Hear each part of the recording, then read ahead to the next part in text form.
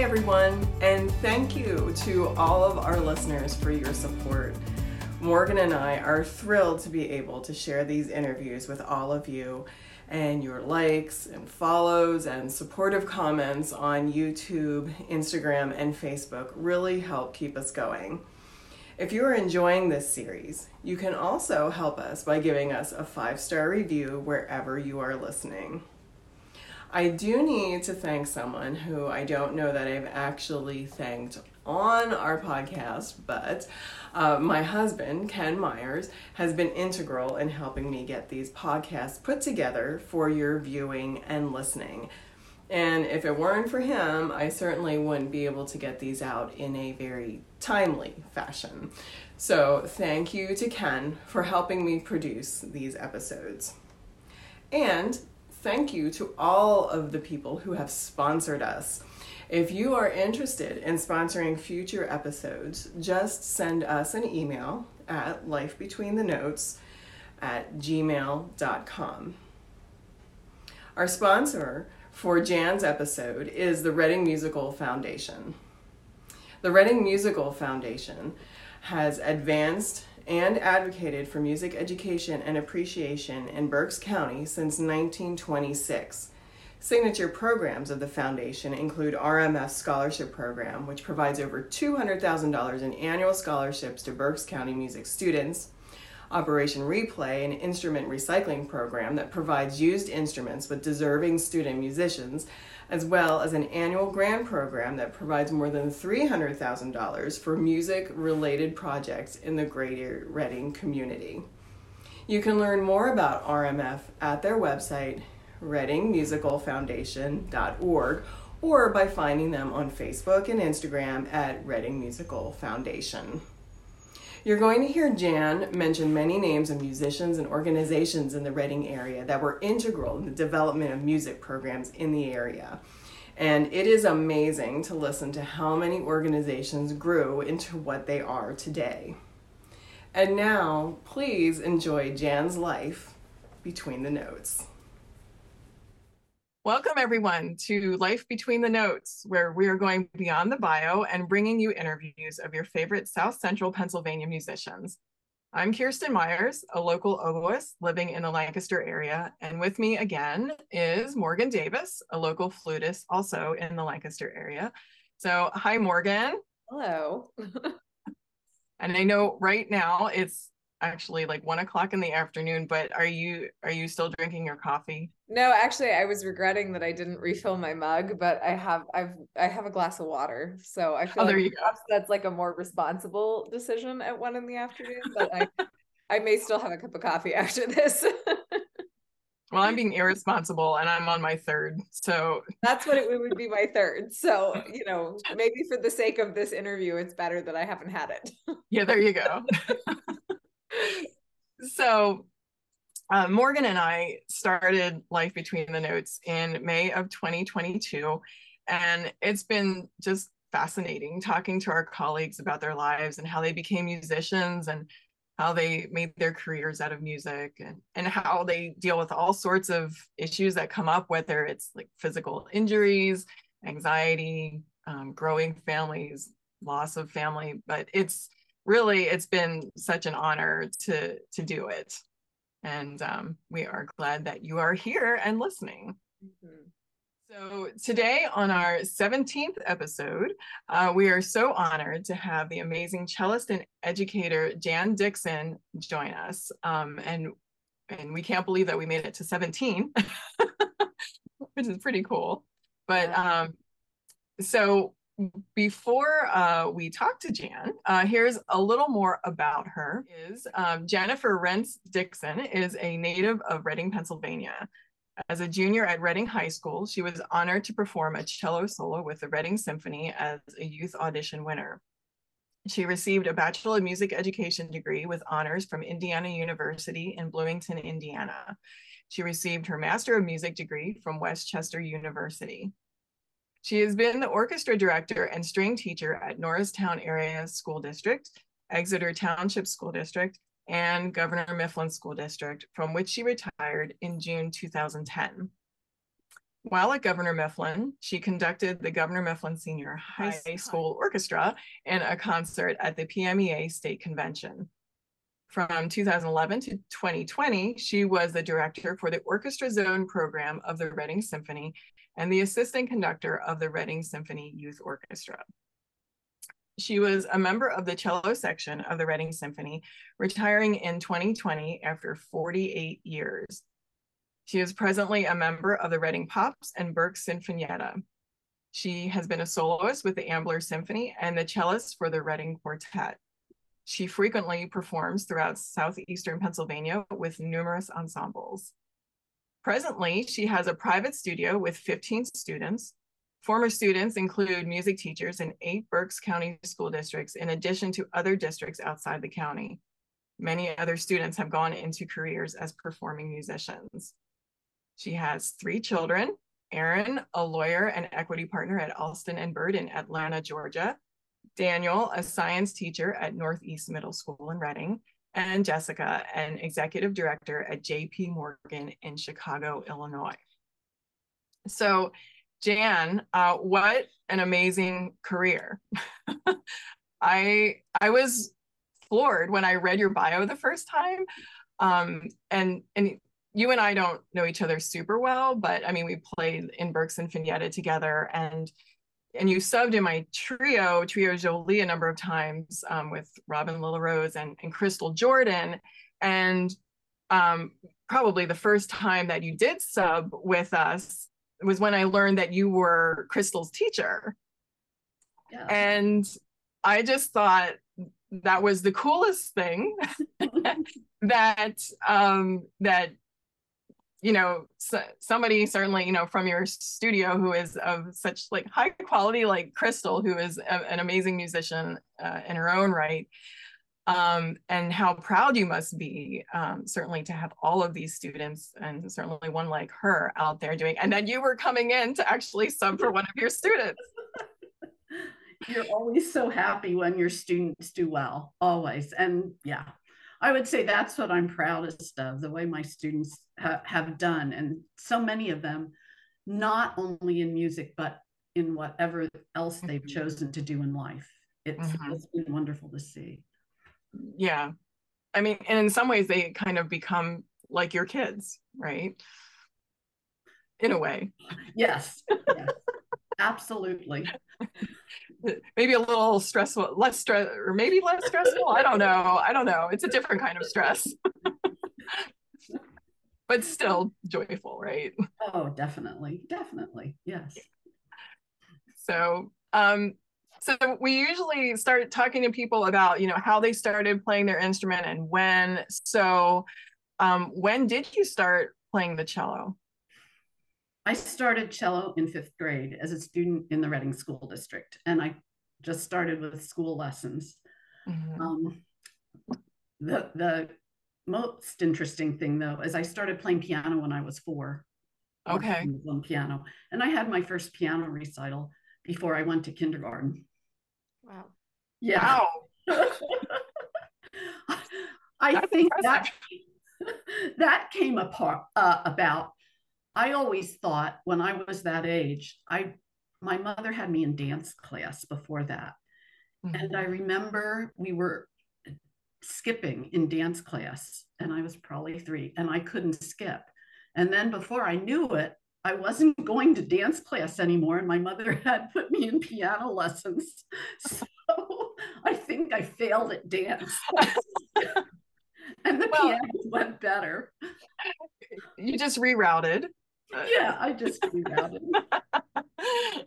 Aw, well, that's cute. So, did your mom play piano? No, both my mother and father played an instrument in high school, but they really didn't anymore. My mom played the drums and my dad played the violin. My mom's dad, who died before my parents even met, he worked at Luden's Candy Factory, but weekends he was a musician. And the one thing I remember her telling me about him was he would play the piano for silent movies. Oh. Which I thought was really cool. In fact, sort of, I don't know if you can see it, but behind me is my grandfather's piano that has been passed down. And that's still my piano. It's a really good one. Oh, wow. Mm-hmm. Wow. How cool is that? Yeah, it was really cool. And I always wished I could have met him, but. Yeah. Well, so was that in the Reading area with yes. Wasn't. Yeah. So what made you choose the cello? Was there any reason or? Yeah, this is a cool story too. So I was always that kid in school who was really good and would never do anything wrong. So I was in music class. This must have been a few weeks before we could choose instruments, or a few months maybe. And the music teacher gave me a soda bottle. And this is with apologies to Morgan right now. And she said, where this is going. I was supposed to blow on this soda bottle while the rest of the class was singing to make, the note that you get when you blow over a soda bottle. So I said, okay. And so I'm blowing and blowing, and I'm thinking, I don't feel so good. Oh, no. I don't know if I can keep going, but I'm not going to stop because my teacher told me to do this, So I made it through the song. And at that point, I thought, well, I'm not playing anything you have to blow into. Right. I learned. Well, at least you didn't pass out. I was waiting for the hyperventilating. That's what I was waiting for. I often have. I thought it was just pure will that I was still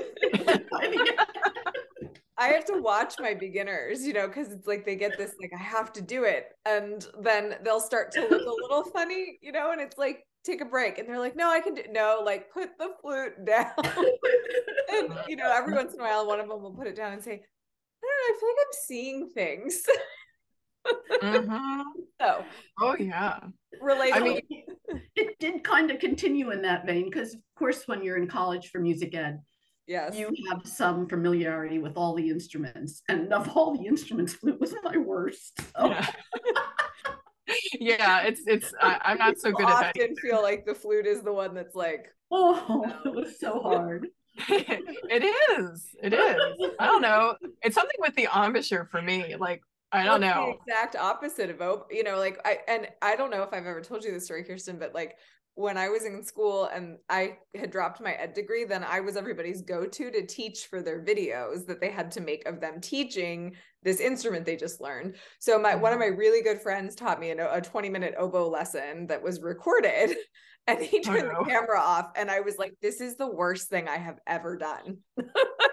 It just, and I mean that in the nicest way possible, but it's so opposite the flute. It was miserable. I was miserable. And then I complained about it for like 30 minutes afterwards. Wow. Well, I'm so glad we're able to still be friends. No, I love oboe players. I just don't need to be one. Right. Well, and yeah.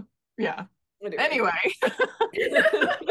Well, and I was going to say, like, there was actually, like, it was like maybe 2 months ago where I actually had to catch one of my students who had been standing and playing, and she was about to go down. Oh my gosh. There was a chair next to her, and it was just like, and amazingly, like, I like kind of like guided her to the chair, but she held on to that oboe the entire time. And I was like, I was just waiting for that to go too, but oof, yeah, anyway. Yeah. Not that it's dangerous, folks, to play the oboe or the flute. Anyway, back to Jan. So so I imagine you were probably pretty good with practicing. No, but still, I chose the cello because the violin looked uncomfortable to go like this. And you could sit down while playing the cello, which means you're never going to pass out because you're already sitting. So right. It was very logical, my reasoning.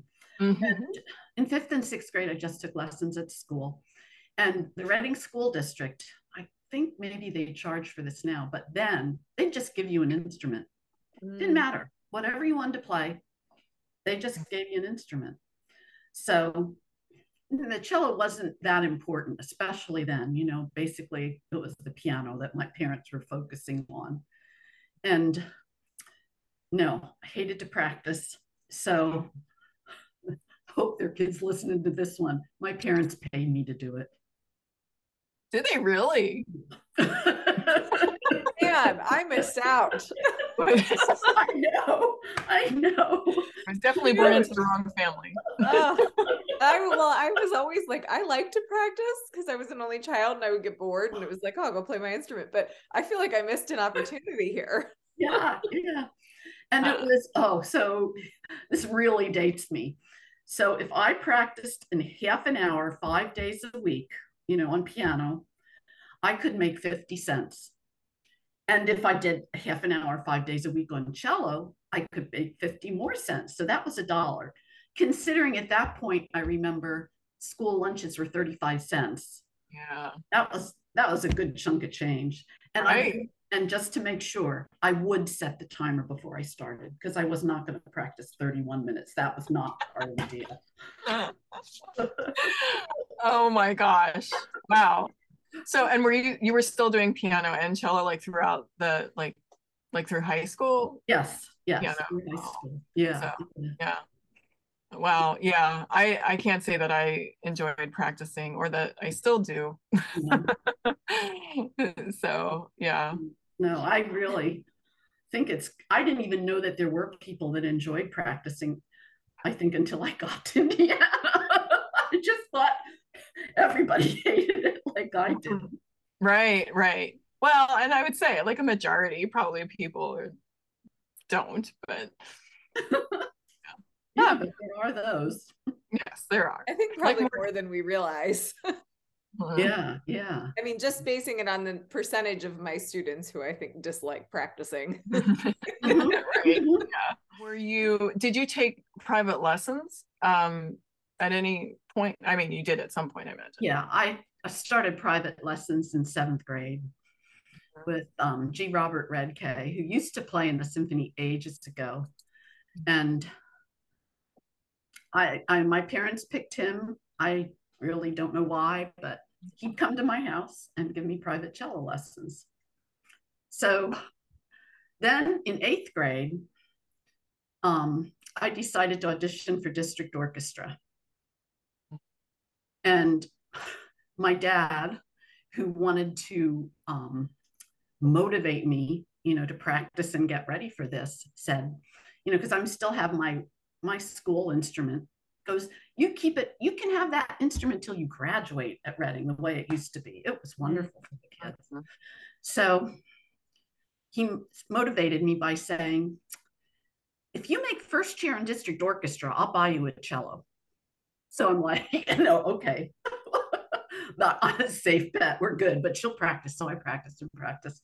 Mm-hmm. And I made district and I was 4th.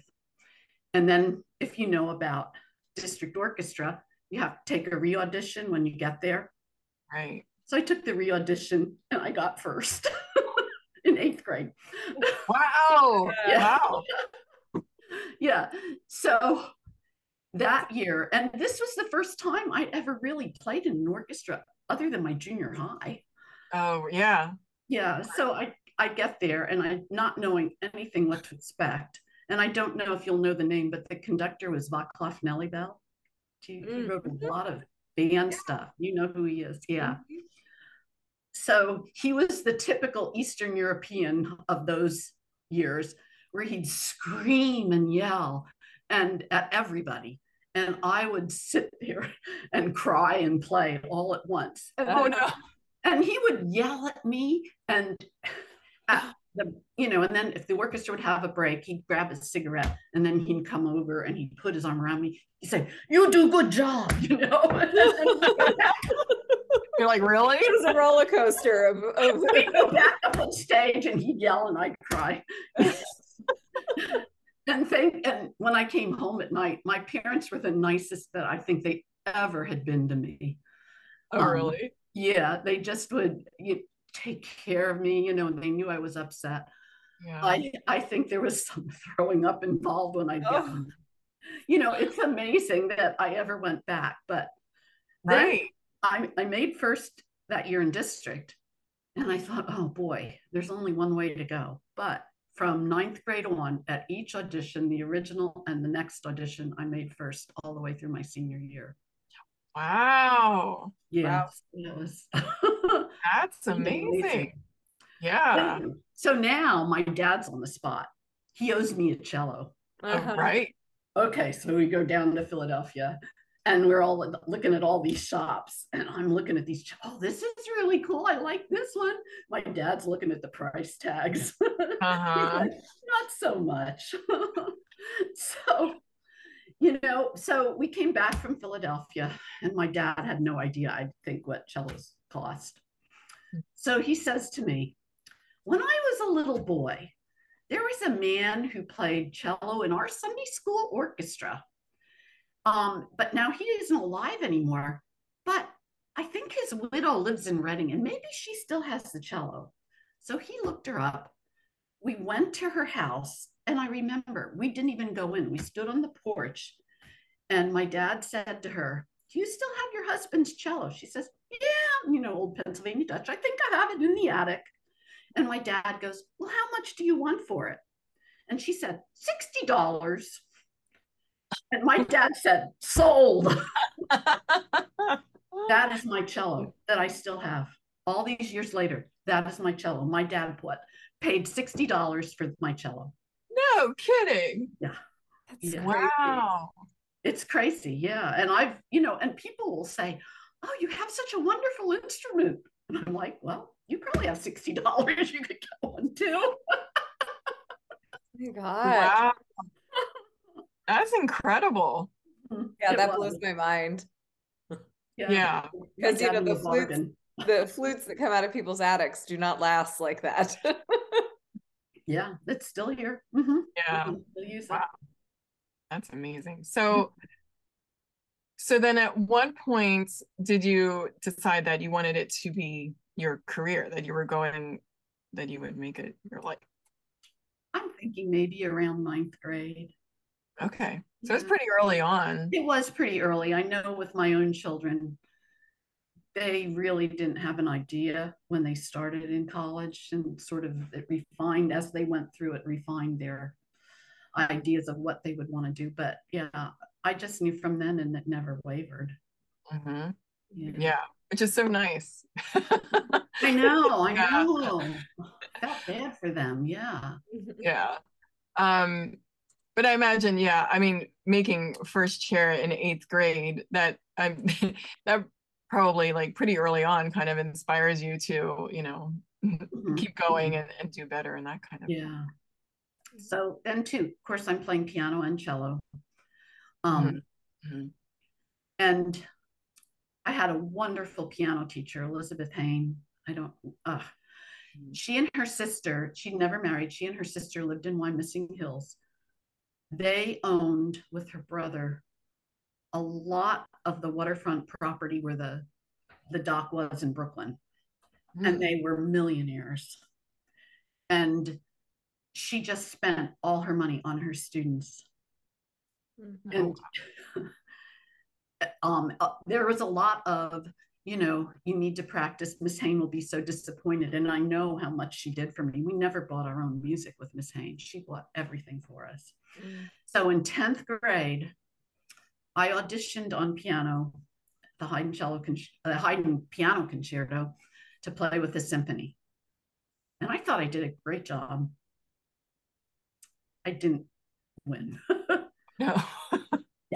Yeah. So the next year I auditioned on cello, and that year I won. And that was probably when, I'm a cellist. I'm not a pianist. So yeah. That's really when, and I still played. And that kind of goes maybe to my next thing with Indiana. So yeah, go ahead. We looked, as people do, we looked at a couple of colleges. Okay, yeah, that's nice. That's nice. When we drove onto the campus of Indiana, I said, this is where I'm going, and again, none of my children had that, but this is the only place I'm going.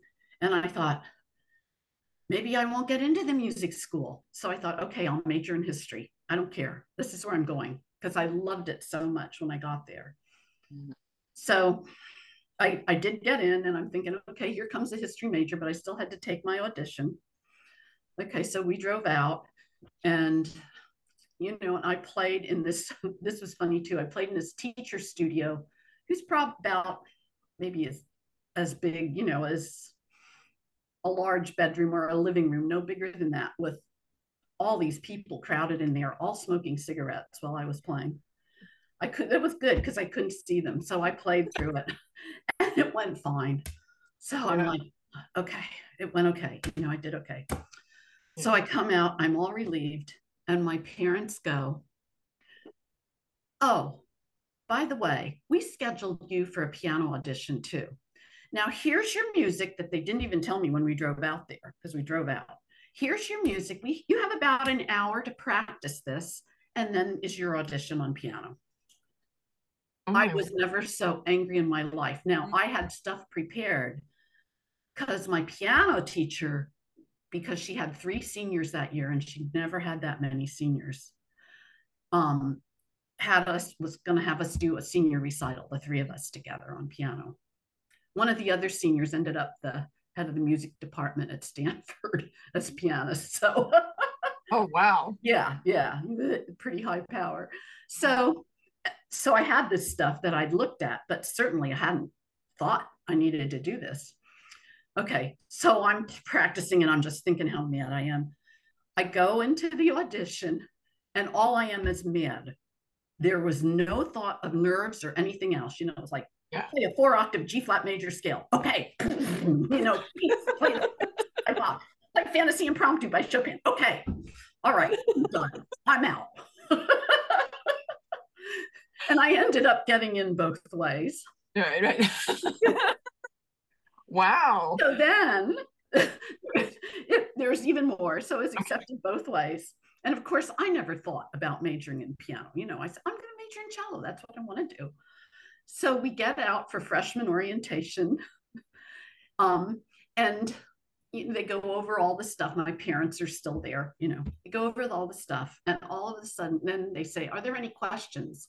My dad raises his hand and he says, my daughter was accepted on piano and cello. Which way will she make more money?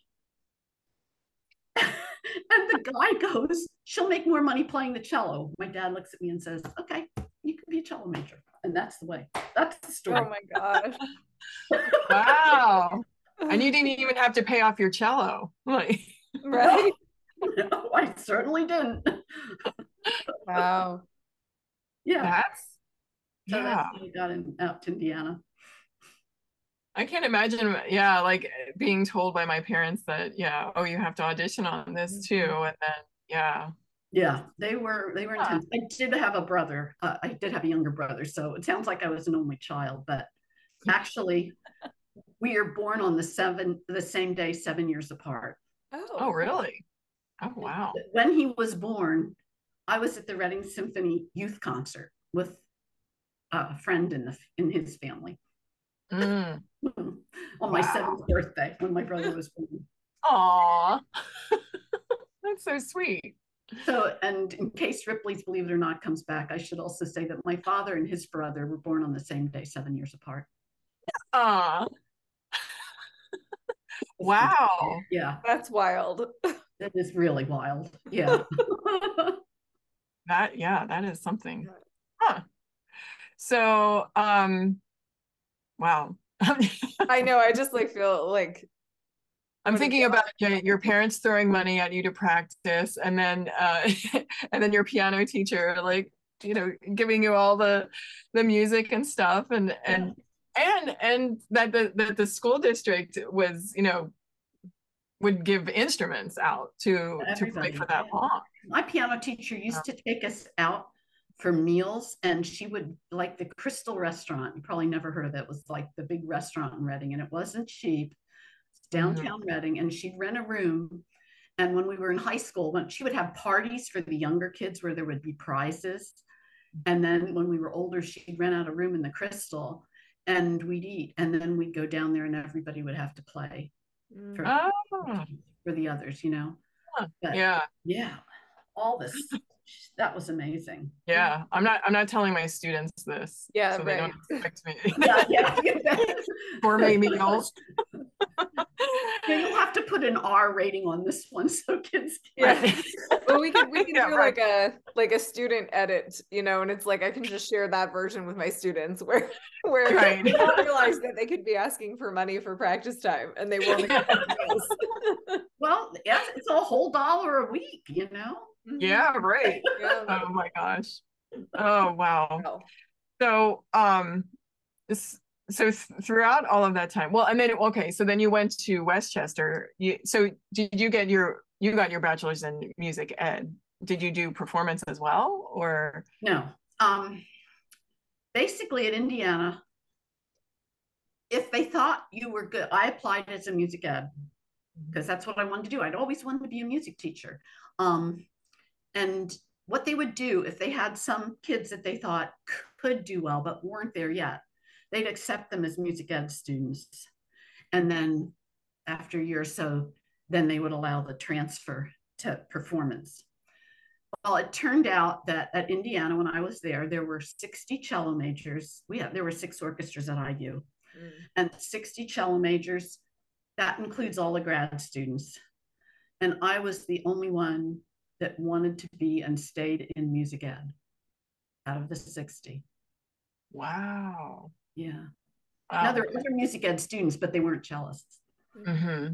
Right. So, so, so you graduated from there, and then did you teach right away, or did you go to Westchester after that? Well, what happened? I had the social life at Indiana was also wonderful. I had a lot of friends, and I decided that I really would like to stay out in Indiana. I really loved it all 4 years. So I went from job interview to job interview, you know, and I graduated with honors, but nobody hired me. So I came home and I was playing in the Reading Pops, and my friend was playing there too, and we were at a rehearsal. And, you know, we were kind of commiserating. I said, I don't have a job yet. And my friend, Cusano, who you maybe know at that point, she said to me, and she had just graduated from Ithaca, she said, well, I went to Norristown on an interview, but she said they were looking for a string teacher. And I'm like, because I had come home, this was July now, and I was working at my old summer job from last year in a surveyor's office. And I thought, boy, I'm never going to teach what's going on. And I'm like, oh, I don't care. I'll take anything at this point. So I called and I went down and I had an interview, which really wasn't an interview. It was the head of the music department, I guess, and another guy in the music department. And all they did, they were very friendly, and all they did was talk amongst themselves. And I kept going like this, and I got hired.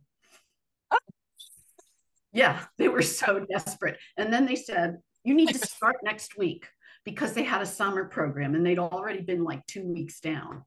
Oh, wow. So I said, great, I will, but I didn't know how to drive. Oh. So I took the train down to Norristown, and then I'd walk 10 blocks to the school where the summer program was. Oh. And then they told me that in the fall, I would be teaching. They had just started the program the year before and had very few students involved. That I would be teaching, so it was elementary, at 12 schools in a week. And so, wow. Of course, right after the summer program, it was like, let's get some driver education so I could go to 12 schools in a week. And that's when I learned to drive after college, before I started in the fall in Norristown. And I taught 12 schools. And I found a program recently, and of my spring concert, that first spring concert that year with the kids. And there were 105 kids at 12 schools that I taught that year. Oh my word. Mm-hmm. And then how long were you there? I was there for 4 years, and just a little bit till Thanksgiving, because my first son, he was due at Christmas time. So I taught through Thanksgiving, but 4 and a little bit extra. Okay. And then, okay, did you take time off to take care of your kids? Yes, definitely. I did not go back to Norristown. my husband at that point, he was a year younger than I was. So since I was in Norristown, he had gotten a job down there. But then he had gotten a new job in New Holland. Mm-hmm. So we decided that we would move, but we decided to move on the southwest end of Berks County because I had this baby and my parents lived where I live now. I live in the same house as my parents did. And it was babysitting. So we moved to Reading on the southwest end, the Wilson School District. So he could go to New Holland. Oh, okay. And so that's how I got back here. Mm-hmm. How much time did you take off, for raising your kids? Okay, so I was teaching at the Wyomissing Institute right from when my son was born, when I still lived we lived in Royersford. He still lived in Royersford, and I'd bring him up to my mom's and I'd teach at the Wyomissing Institute privately. All that time I had done that. And then 2 more kids came along. And so it was the summer and it was a Reading Pops concert.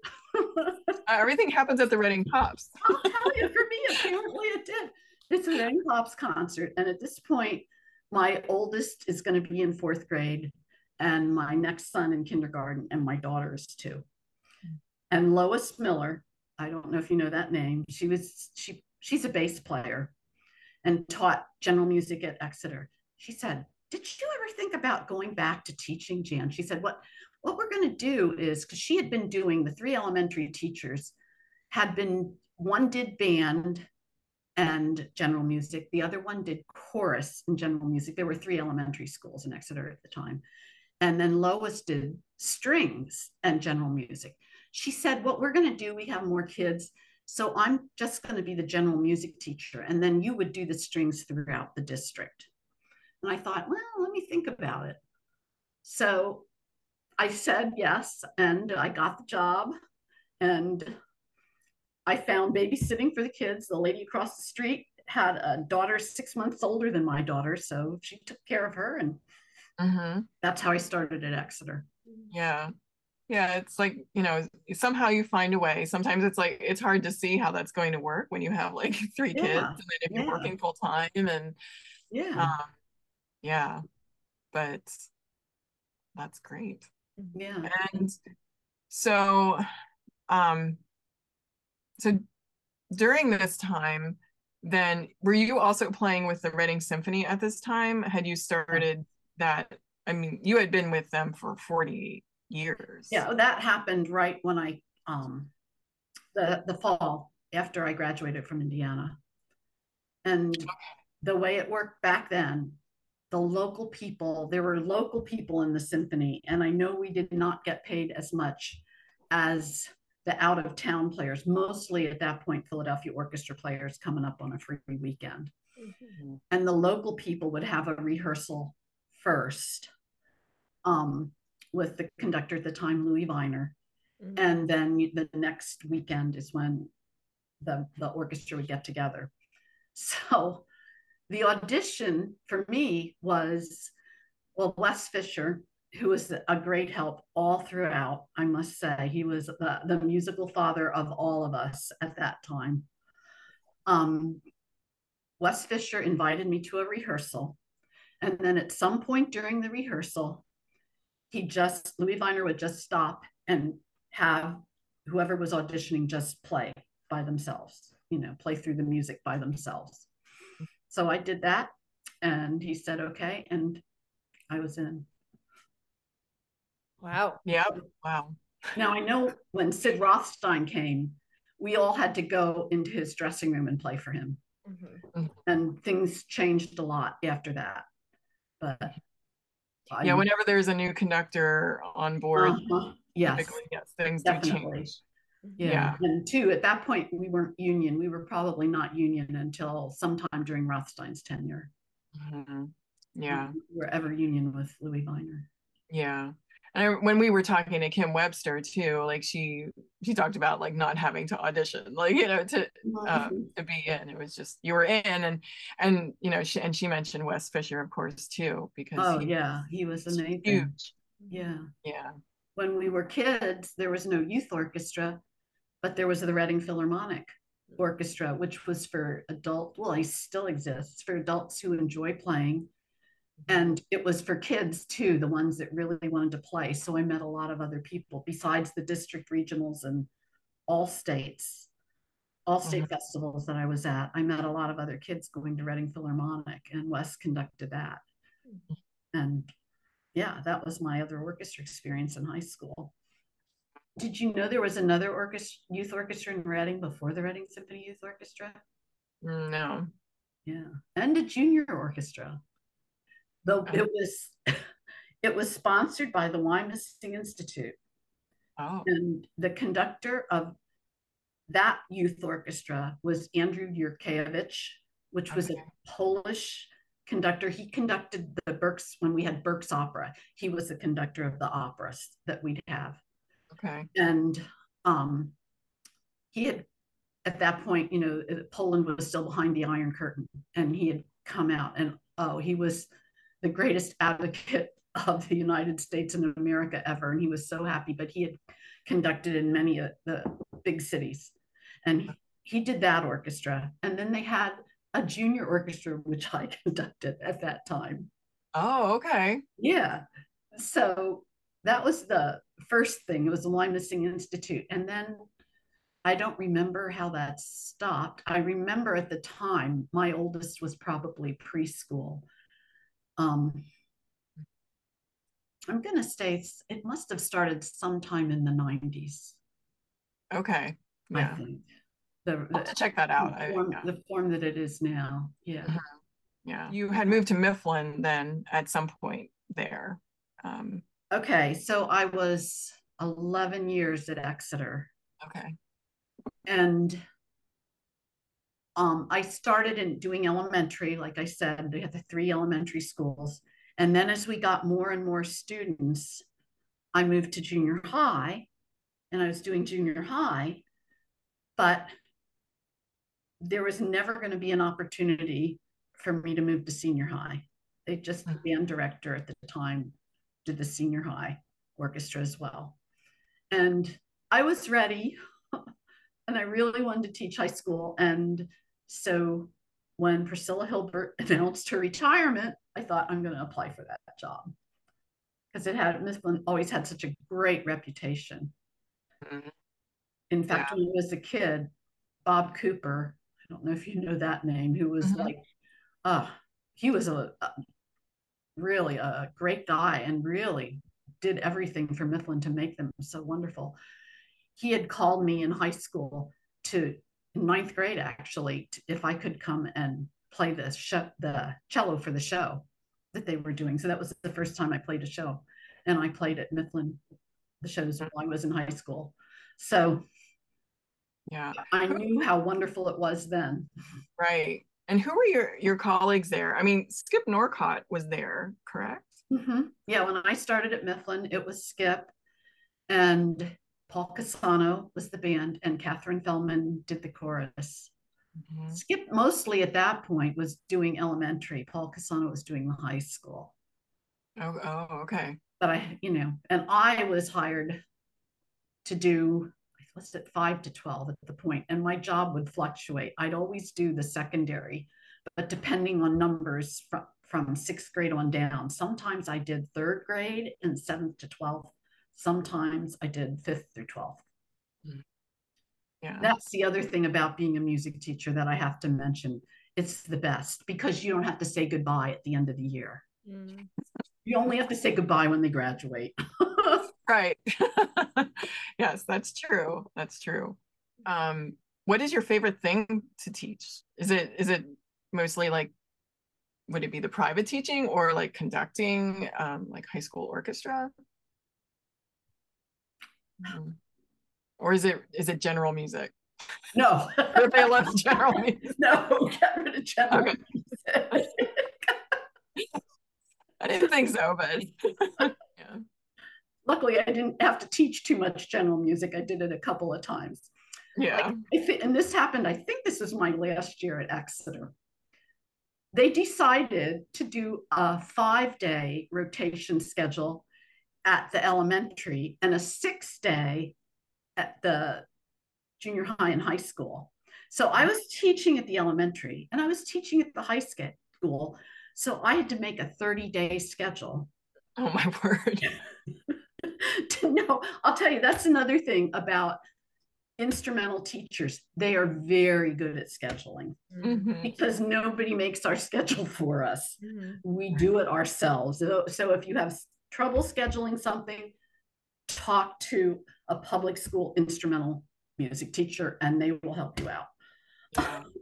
And it's always for those specials too. You know, the regular classroom teachers don't necessarily have to deal with that. But when you're going to multiple schools. Yeah. So you have to make that schedule and make sure it's okay and it's not interfering, and it's all up to you when you're going to be there.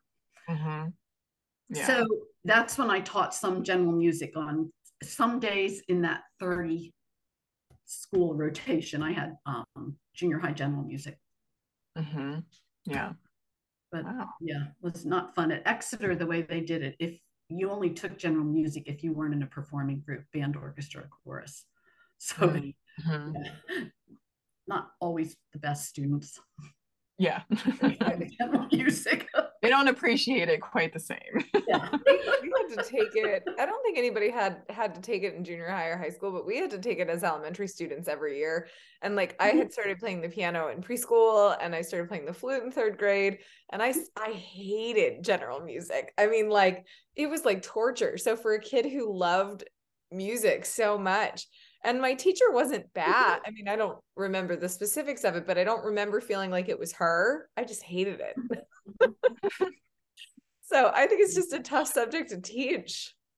Yeah, I remember in elementary school one day, the teacher made us just draw treble clefs on the board. And she was very exacting. Like if you didn't cross the line and your line wasn't straight enough, you had to do it over and over. And it was one thing I thought, I would never do this to kids. Right. Because the whole philosophy for me is I need to create an audience for classical music. Right. Yeah. You know, and this is going to turn kids off forever if you do some of the stuff that my teachers were doing. Oh yeah. Yeah. And that's interesting too, because the experience that you had in that district festival with him yelling at you, and I'm thinking like today, like I don't think that would be happening, or I don't hear of it. I mean, I don't know, but it's a whole different culture. Oh yeah, they're not allowed to anymore. You know, professional orchestras, we have unions. So that doesn't happen. I remember a man who sold insurance in Reading, who was a friend of my parents, and who played horn in the Chicago Symphony under Wes Fisher, and his nerves were so shot, he just gave up entirely and came here and sold insurance. To him, that was much better than dealing with all the yelling. It's interesting because I was talking when I lived in Madison, I was talking to Bob Cole, who taught at the UW School of Music and was their flute professor for a long time. And he left the Philadelphia Orchestra at some point, not because he didn't enjoy being in the orchestra, but he said he couldn't imagine a whole lifetime of that type of pressure. I mean, and that was in like the 50s that he was playing in the orchestra. He said, you know, it was a great job, but it was also very difficult. And at some point you have to like think about, you know, do you want to deal with those pressures for your whole life? Yeah. And that's the way this man felt exactly. Yeah. He just felt much happier. And his son, who played piano now, is an assistant. Well, I don't know if he's retired yet, but he's assistant conductor at Chicago Lyric. So he ended up back in Chicago. Yeah, maybe with a slightly different take on conducting, hopefully.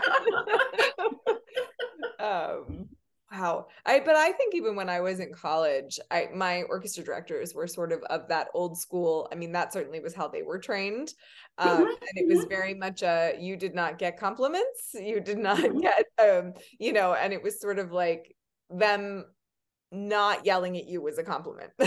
Yes, absolutely. And I don't want to say yelling, but like if you didn't get the attention, you were doing great, you know? So, and in some ways I now in hindsight, I'm really grateful because it actually did prepare me to deal with a lot of personalities, but it's a very different way of dealing with people. It was tough. And the other thing I was going to mention about earlier was, I talked a lot about Miss Hain, my piano teacher, but it seemed like I went through a lot of cello teachers. And every time I went to a new cello teacher, the first thing they would say was, we're going to start from the beginning. So I'd go back to the open string. So of course it happened when I went to college. And I was 3 years down in college with my teacher, Leopold Terespolsky, who was a student of Casals, Pablo Casals. And after my junior year, he left for another university.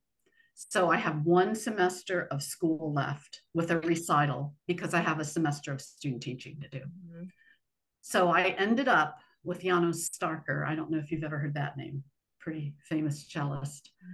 And yeah, that was a tough semester. And of course, the first lesson was, let's start from the beginning. Never mind that this is September and you have a recital in December, but let's start over.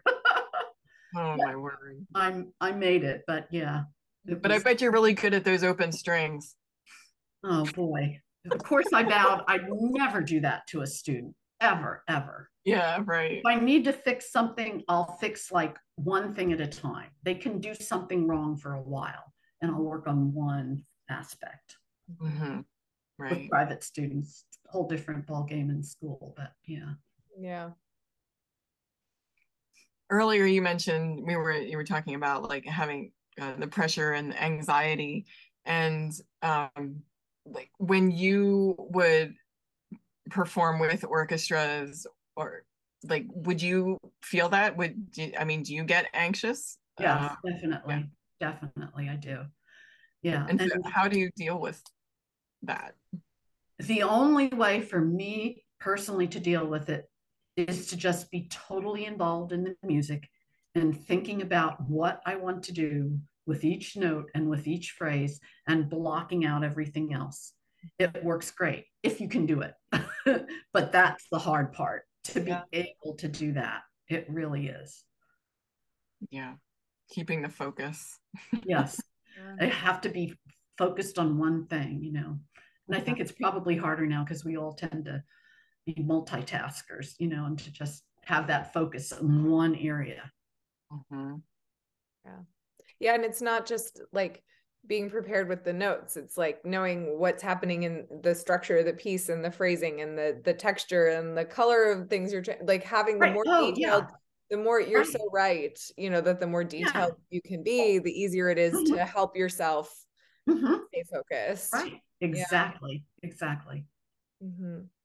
Yeah. And not worry about the people who are listening or watching. Yes. You know, not the old thing.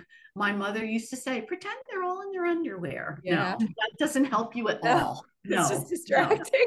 No. It's a distraction. It is not what you tell a student.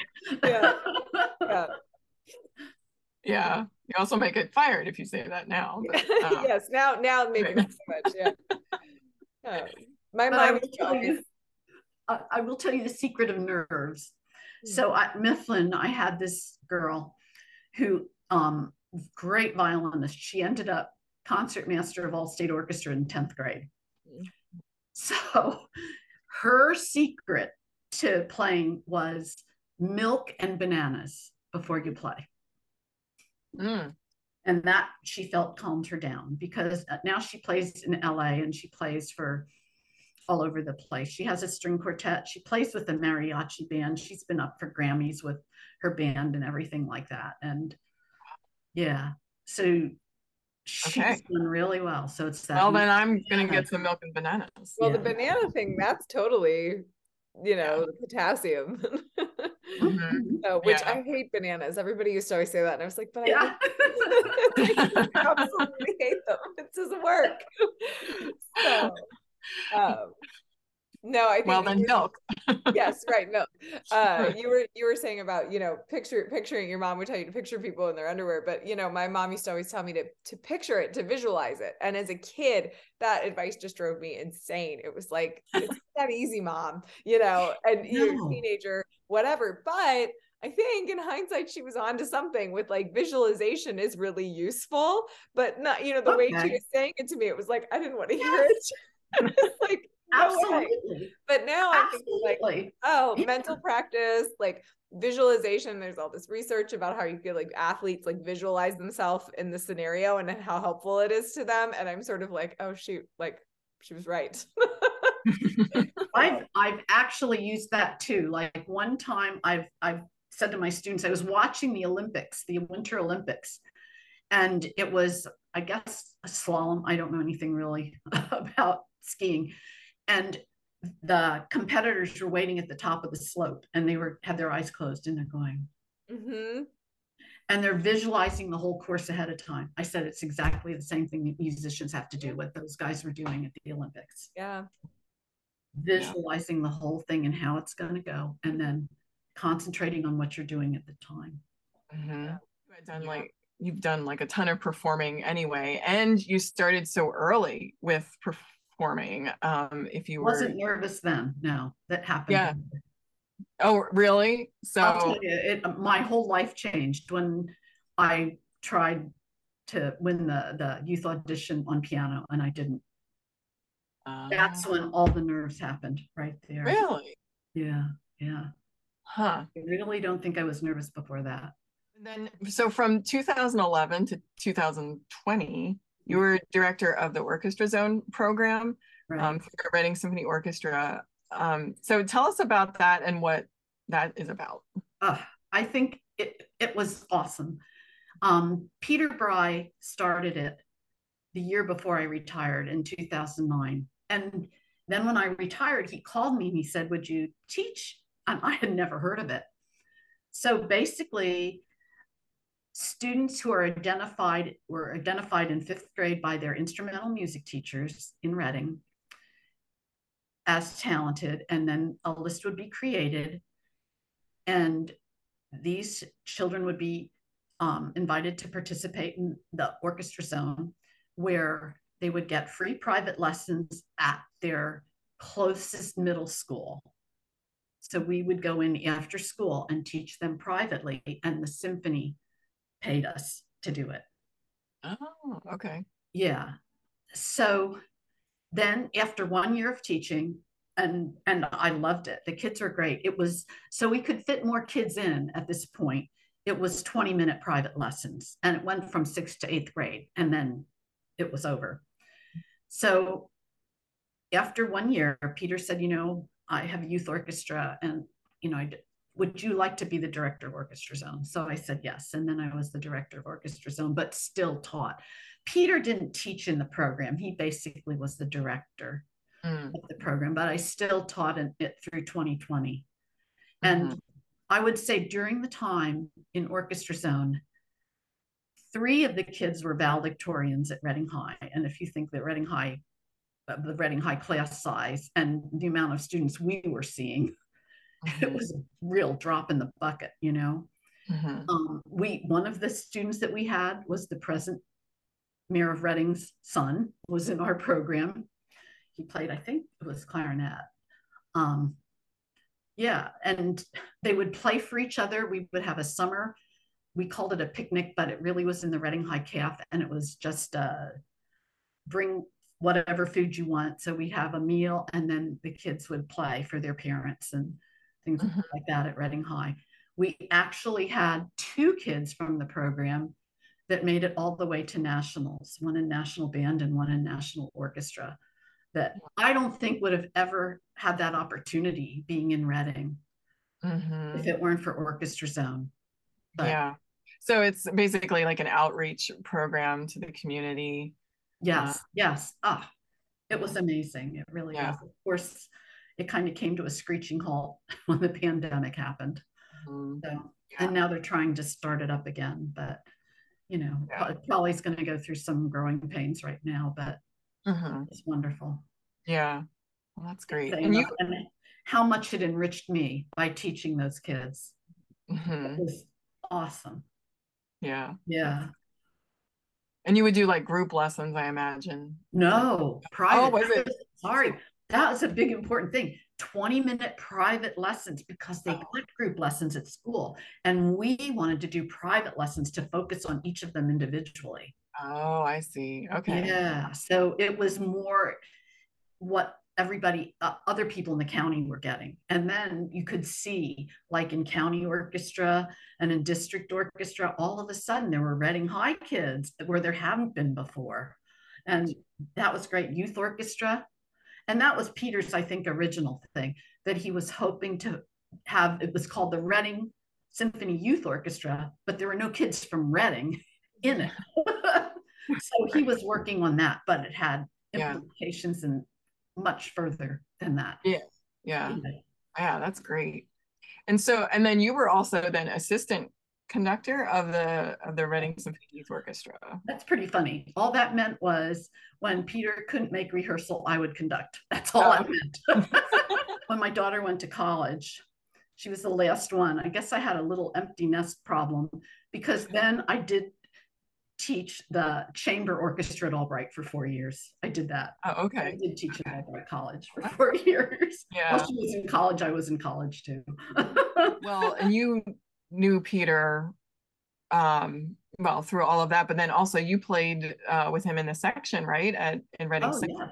Yes, as well. And so my rule with my own personal children was they all had to play an instrument.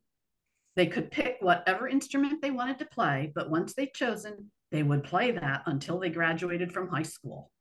They did not have to make it the love of their life or their career, but they would play it till they graduated, because I really wanted to stress, stick-to-itiveness and staying with things. And all three were very good with that. My daughter loved it. The boys did what I told them to do. And my daughter was a cellist. So, of course, it started with me teaching her. And I think I am very patient with my school students, but it would always end up with one of us yelling or crying and stomping out of the room. So at that point, then she went to Peter Bry. So there was no more stomping and crying. Yes.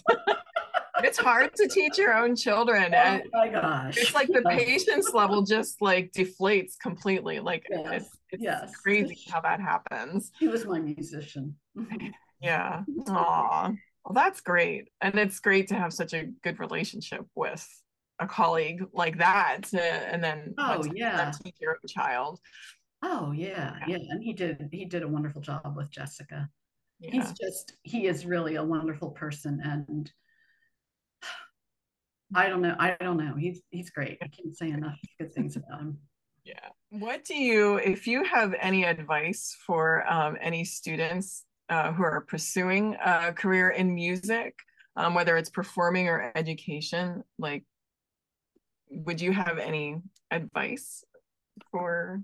Well, here's the thing. In all my years of teaching, I don't think I have ever told a student you need to go into music, because I believe it's not a choice, it's a calling. It's just like the ministry, because you have to want it that badly to do it. And if there are other things that you can do, and enjoy music as a hobby or whatever, that's wonderful. And go to concerts again. Like, remember I said, my whole thing was I want to build audiences. I was not wanting to build more players, but so I would never tell one to go into music. And now if they asked and they wanted to, I was happy to help them. And certainly I had quite a few that did, Yeah. But yeah, you can't just try and convince somebody to. No. I never suggested it either, because if they didn't come up with it on their own. Right. And what has teaching taught you? Like, I mean, you're still teaching lessons in your retirement, so you obviously love teaching. Yeah, I do, you know, I really think I do, because for me, it's, especially with private teaching, how do I get the student to do what I want them to do? And how many ways can I try to get the desired result? So I'm always trying to get in their brain and figure out what they're thinking and how I can get across my concepts and have it match with what they're thinking in their brain. And a lot of times I'll say at lessons, read my mind. What am I thinking now? And just last week I had a kid and I was thinking about what she was doing. And I thought, oh, she really should be doing that. And this happens often. And when I thought that, then she started doing what I thought about in my brain, you know, to move the bow down, or, you know, whatever thing it is, you know. Or, yeah, it's crazy that way. It really is. Yeah. So I do enjoy that. And I do enjoy my students. They are really a great group of people and always have been. Yeah. And even, you know, at the beginning, we were talking about like how many former students you have who are now teachers. And yeah, like you were saying earlier, how you're so proud of them. And that's just, and that is certainly a testament to you as well. I mean, well, the second private student that I had ever in my teaching career, she ended up doing her undergraduate at Curtis and her graduate studies at Juilliard. And after that, it's like, it's all downhill, but it really wasn't, because I've had so many after her that have done so well. Yeah. So it's really great. Since retiring, I know you have traveled a lot, and probably before that, I imagine you were traveling as well. So what is your most favorite destination? I knew you were going to ask that, and I hate the question because it's always the one that I talk about or think about last that's my favorite. But yeah, I've been a lot of places. I've been to 49 of the 50 states. Wow. I don't know. I'm sorry if people are really like North Dakota, but that's the one I didn't go to. And I don't know if I have a reason to go to North Dakota. Haven't been there. Well, I've never been there, so I have no idea. And I've been to all the continents except Antarctica. China, been to China, been to Russia, been to Australia, been to many places in Europe, been to South America, went on a cruise around the tip of South America, which was awesome too. Oh my goodness. Wow. Yeah. Great. So wherever you want to go, if you want travel advice, I'm here. You could probably be a travel agent also. Yeah. Those are that's a dying profession, right? With the internet. Yeah, well, that is true. Yeah. Well, you know, it can be a side thing for you. There we go. I need a side thing. Yeah, you need something else to do. Well, Jan, thank you so much. Thanks for talking with us today. Oh, thank you for having me. I really appreciate it. Yeah. I'm passionate about my subject, that's for sure. Yeah, you are, absolutely. And what a privilege to get to talk to you about your career and your life. And thank you to our listeners. We are so glad that you're out there supporting us. If you ever have the chance, please give us feedback. We'd love to hear from our listeners, especially if you have any questions or suggestions as to who you might enjoy an interview of, or if you would like to sponsor any of our episodes. We have lots of musicians, students of musicians, and families of musicians listening in. So please contact us at lifebetweenthenotes@gmail.com. You can also find us on Facebook, Instagram, and video versions can be found on our Life Between the Notes YouTube channel. Follow us at all of these places and wherever you listen to your favorite podcasts. And with that, have a great day, and thank you, Morgan, and thank you, Jan. Thank you. Now we have to do the wave. You have to wave. We're at the Muppet Show.